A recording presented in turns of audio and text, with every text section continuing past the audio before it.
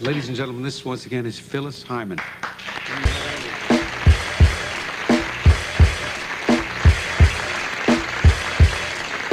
Easy to follow something like we just experienced.